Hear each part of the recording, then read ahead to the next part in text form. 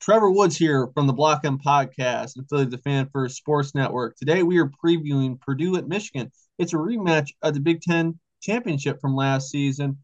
A lot of things have changed since then for Purdue. They have a new head coach, they have a new quarterback, and we're going to get into all that and how the Purdue season has gone to this point. Today, to get me some insight into the Boilermakers, the 2023 edition, is Sam King from the Journal and Courier of Lafayette. How are we doing today, Sam? I'm doing well. How are you? Hey, really good. Looking forward to a game. A lot of noise around the Michigan program in the midst of a bye week. So, from this writer's perspective, I can't wait to go to a game and talk about the football stuff again. But let's talk about Purdue for a moment. Purdue, they are 2-6 on the season.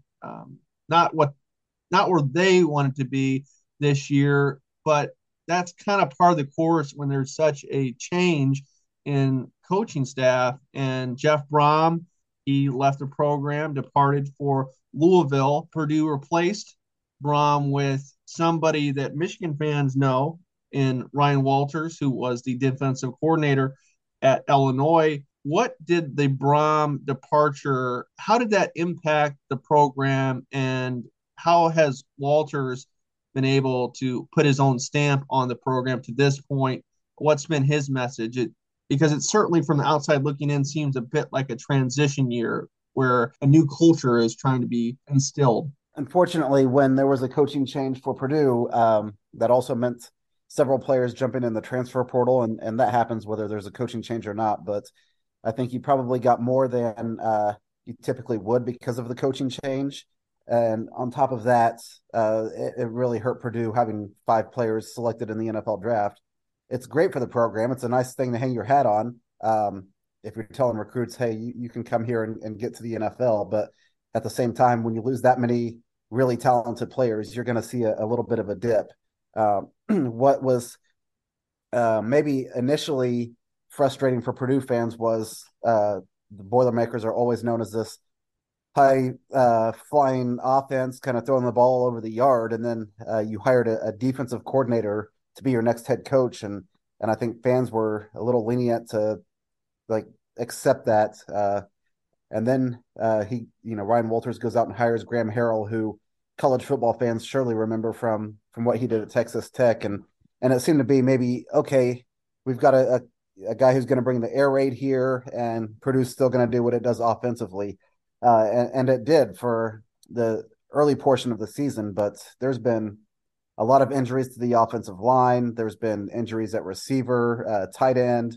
The quarterback has been hurt, but he's played through it, and I don't think the offense has kind of fallen off from where it was early in the season. But uh, that said, the defense seems to be playing much better here as of late.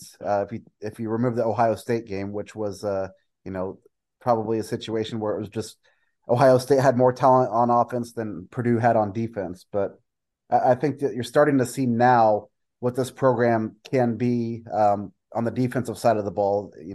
A lot of the things that worked at Illinois are starting to work with the personnel, and I think that's only going to get better as Ryan Walters and his staff bring in their own guys. Right now, it's a lot of guys that they grabbed out of the transfer portal or players who are maybe playing a different role or a different position because this defense is so unique compared to what those players were brought in to play. So I think that's where you're seeing the impact now. We're starting to see what made Ryan Walters, a head coaching candidate not only at Purdue but at some other schools as well, with what the defense has been able to do. But uh, going up against Michigan and with what JJ McCarthy is doing over and really seems to have a control of that offense. I think this is a different animal that Purdue's going to see on Saturday night. And speaking of Walters and his defense in mind, Michigan, their closest game of the year, besides their loss to TCU, was a 19-17 win against Illinois. Michigan had to score 9 unanswered points in the fourth quarter to win that one. Walters, defense coordinator, Illinois. It was a cold day, around 9-degree wind chill, hard hitting defense. They're flying around the football. What can Michigan expect schematically from this Purdue defense? What has it been looking like?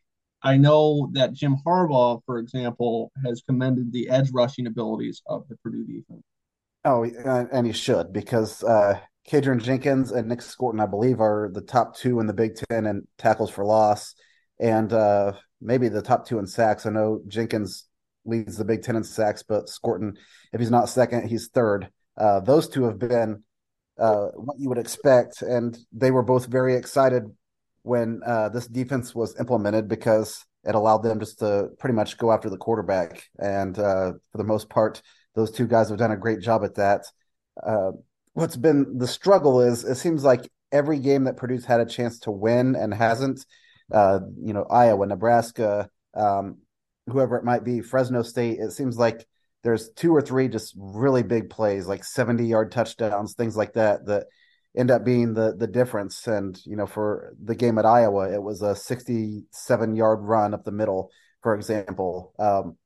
Last week, Nebraska had a huge pass play that made this game, kind of out of reach. But dating back to that game you're talking about last year with Illinois, had Illinois won that game, I believe uh, that Purdue would not have been playing Michigan in the Big Ten title game. I think Illinois would have ended up the Big Ten West champ, if I remember correctly. So kind of weird how that all worked out. But yeah, I would expect Michigan to see something different this week than maybe is seen on film from Purdue, because quite frankly, I'm sure if the Purdue coaches are realistic, they know that they are outmatched going into this game when you look at Michigan's offense versus Purdue's defense. So I would expect something a little bit different, some different packages, and an opportunity for Scorton and for Jenkins to maybe make some plays in a different manner.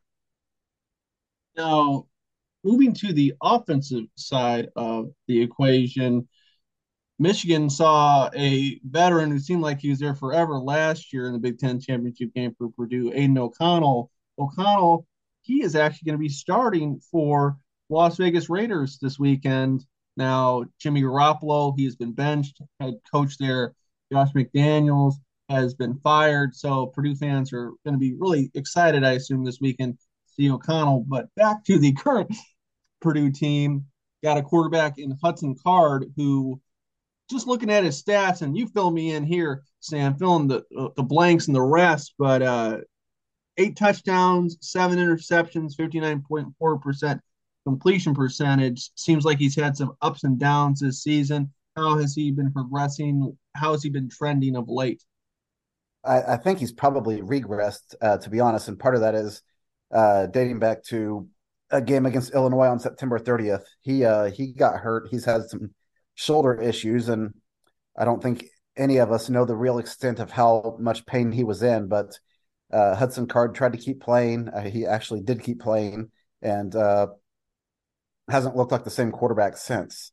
Maybe a little bit coming back into form, partially against Nebraska, but I don't think it's the same quarterback who started the year. It's definitely not the quarterback that was here in the spring. That all we heard was how great Hudson Card was, how Purdue thought he was the best quarterback in the transfer portal, and he got a nice little incentive in today's NIL world to transfer from Texas to Purdue. So you expect a guy to come in with, he was recruited by everybody who was anybody out of high school to come in here and light the world on fire. And I don't think that Purdue fans have seen Hudson Card really take over a game yet. There was a really nice drive at Virginia Tech where he had the game-winning touchdown run that showed some signs of life, but that was the second game of the year. And since then, it's been, he's taken a lot more sacks than he probably needs to. He trusts his legs to get out of situations, and sometimes that turns into a situation where you got to throw the ball away or take a 5-yard sack, and he turns it into a 15-yard loss, trying to outrun some guys. But he's definitely got playmaking abilities and can extend plays. He did it last week at Nebraska, rolled out to the right, avoided a couple defenders, and then threw a 28-yard touchdown. But for every time we see something like that, we see him losing a lot of yards on a sack. And I think it's probably frustrating for him.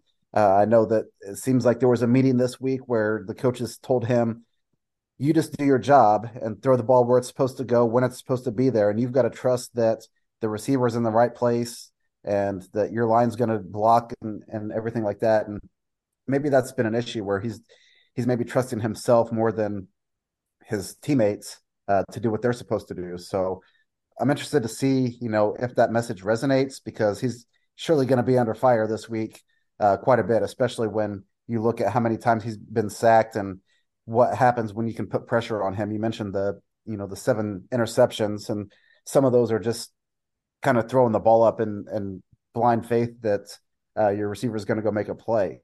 Sometimes he does. Sometimes it turns into an interception. And last week it was a back-breaking interception in a crucial moment in the game that you just couldn't afford to have. So, you know, to answer your question in short, I think that Purdue fans would probably tell you they've been disappointed in what they've seen from him.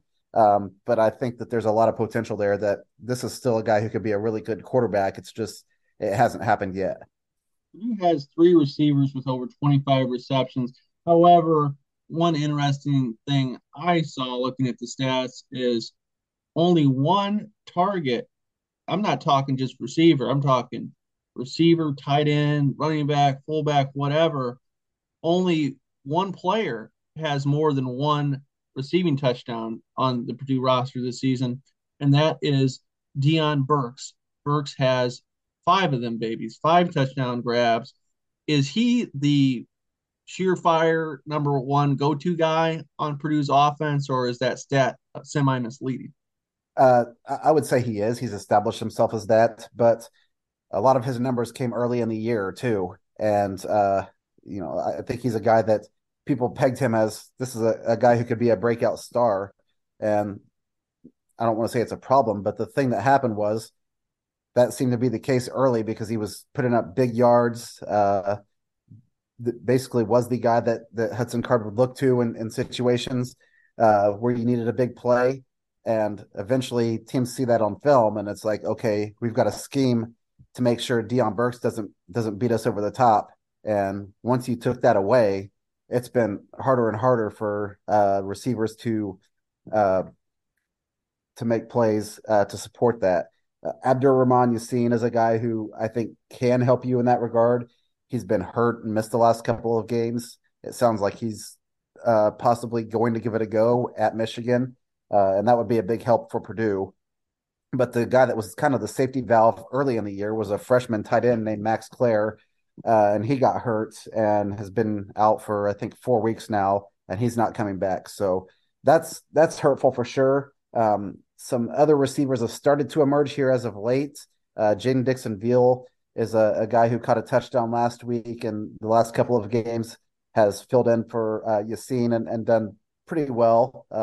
Had a couple of first down grabs early at Nebraska as well. And he seems like he's a guy that maybe as the season goes on can emerge as maybe another go-to target. But right now, you're right. It has been pretty much can Deion Burks bail us out in the passing game? And the passing game has definitely not been Purdue's strength. And going back to what we talked about, Purdue's offense is known for great quarterbacks that go on and play in the NFL. And right now, the strength of the offense, if there is a strength, has been the running game.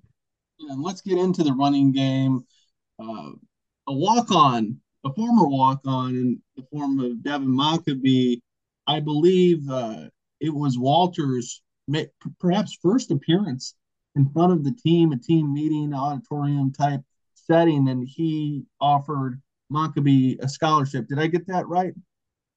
Yeah, the day he was brought in and met with us and had the press conference and the whole, bringing all the administration in and all the hoopla that comes with hiring a new football coach. Later that night, I believe it was, that he walked into the team meeting room and the first thing he said is "Where's Devin?" And Mockabee stood up in the middle of the room and he said, "Hey, just want to let you know you're on scholarship." So, and it was deserved. The guy almost rushed for 1,000 yards last year, and I don't think he really even played a lot until fourth or fifth game of the year. So he was never going to get a chance last year if it wasn't for a couple of running backs in front of him getting hurt. And sometimes you stumble into these things, and it turns out, hey, there's a really good running back that I think he only had one Division I offer out of high school, and he ended up passing up on that to be a walk-on at Purdue. So Yeah. And Maccabee, he made some really good plays in the Big Ten championship game against Michigan. And another guy, Michigan will forget who's no longer with them, but Charlie Jones, man, what a performance. Back to Maccabee, he is the leading ball carrier for Purdue this year. Difference a year makes, like you said, last year there were some injuries, and nobody really thought Maccabee was going to really factor much into the equation at running back for Purdue. And not only that, fast forward to 2023, and he has had the lion's share of the carries. He has 112 carries compared to the next closest running back at 60 and averaging respectable for 4.6 yards per carry, 4 touchdowns. Of course, if there's more production at the quarterback position, that would lessen the burden on Maccabee and the boxes we stack a bit less. But how would you evaluate Maccabee this year? The biggest issue is he had one fumble last year, and I think he's got seven now this year. And That's a last week, lot. yeah, he three of them were against Syracuse. One of them probably wasn't his fault, where it was a bad exchange between the quarterback and running back that I think he got faulted for, maybe unfairly, but it still goes on his stats.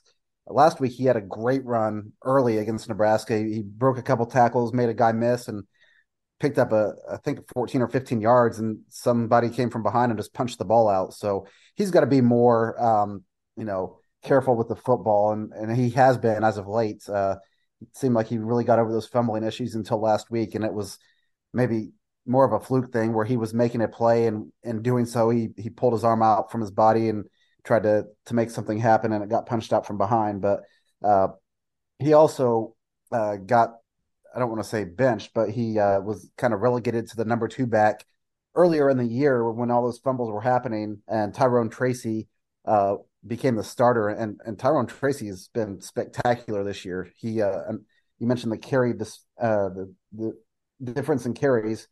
Tyrone Tracy got hurt very early in the Iowa game and then did not play against Ohio State. So basically, there's two games there where he didn't have any carries.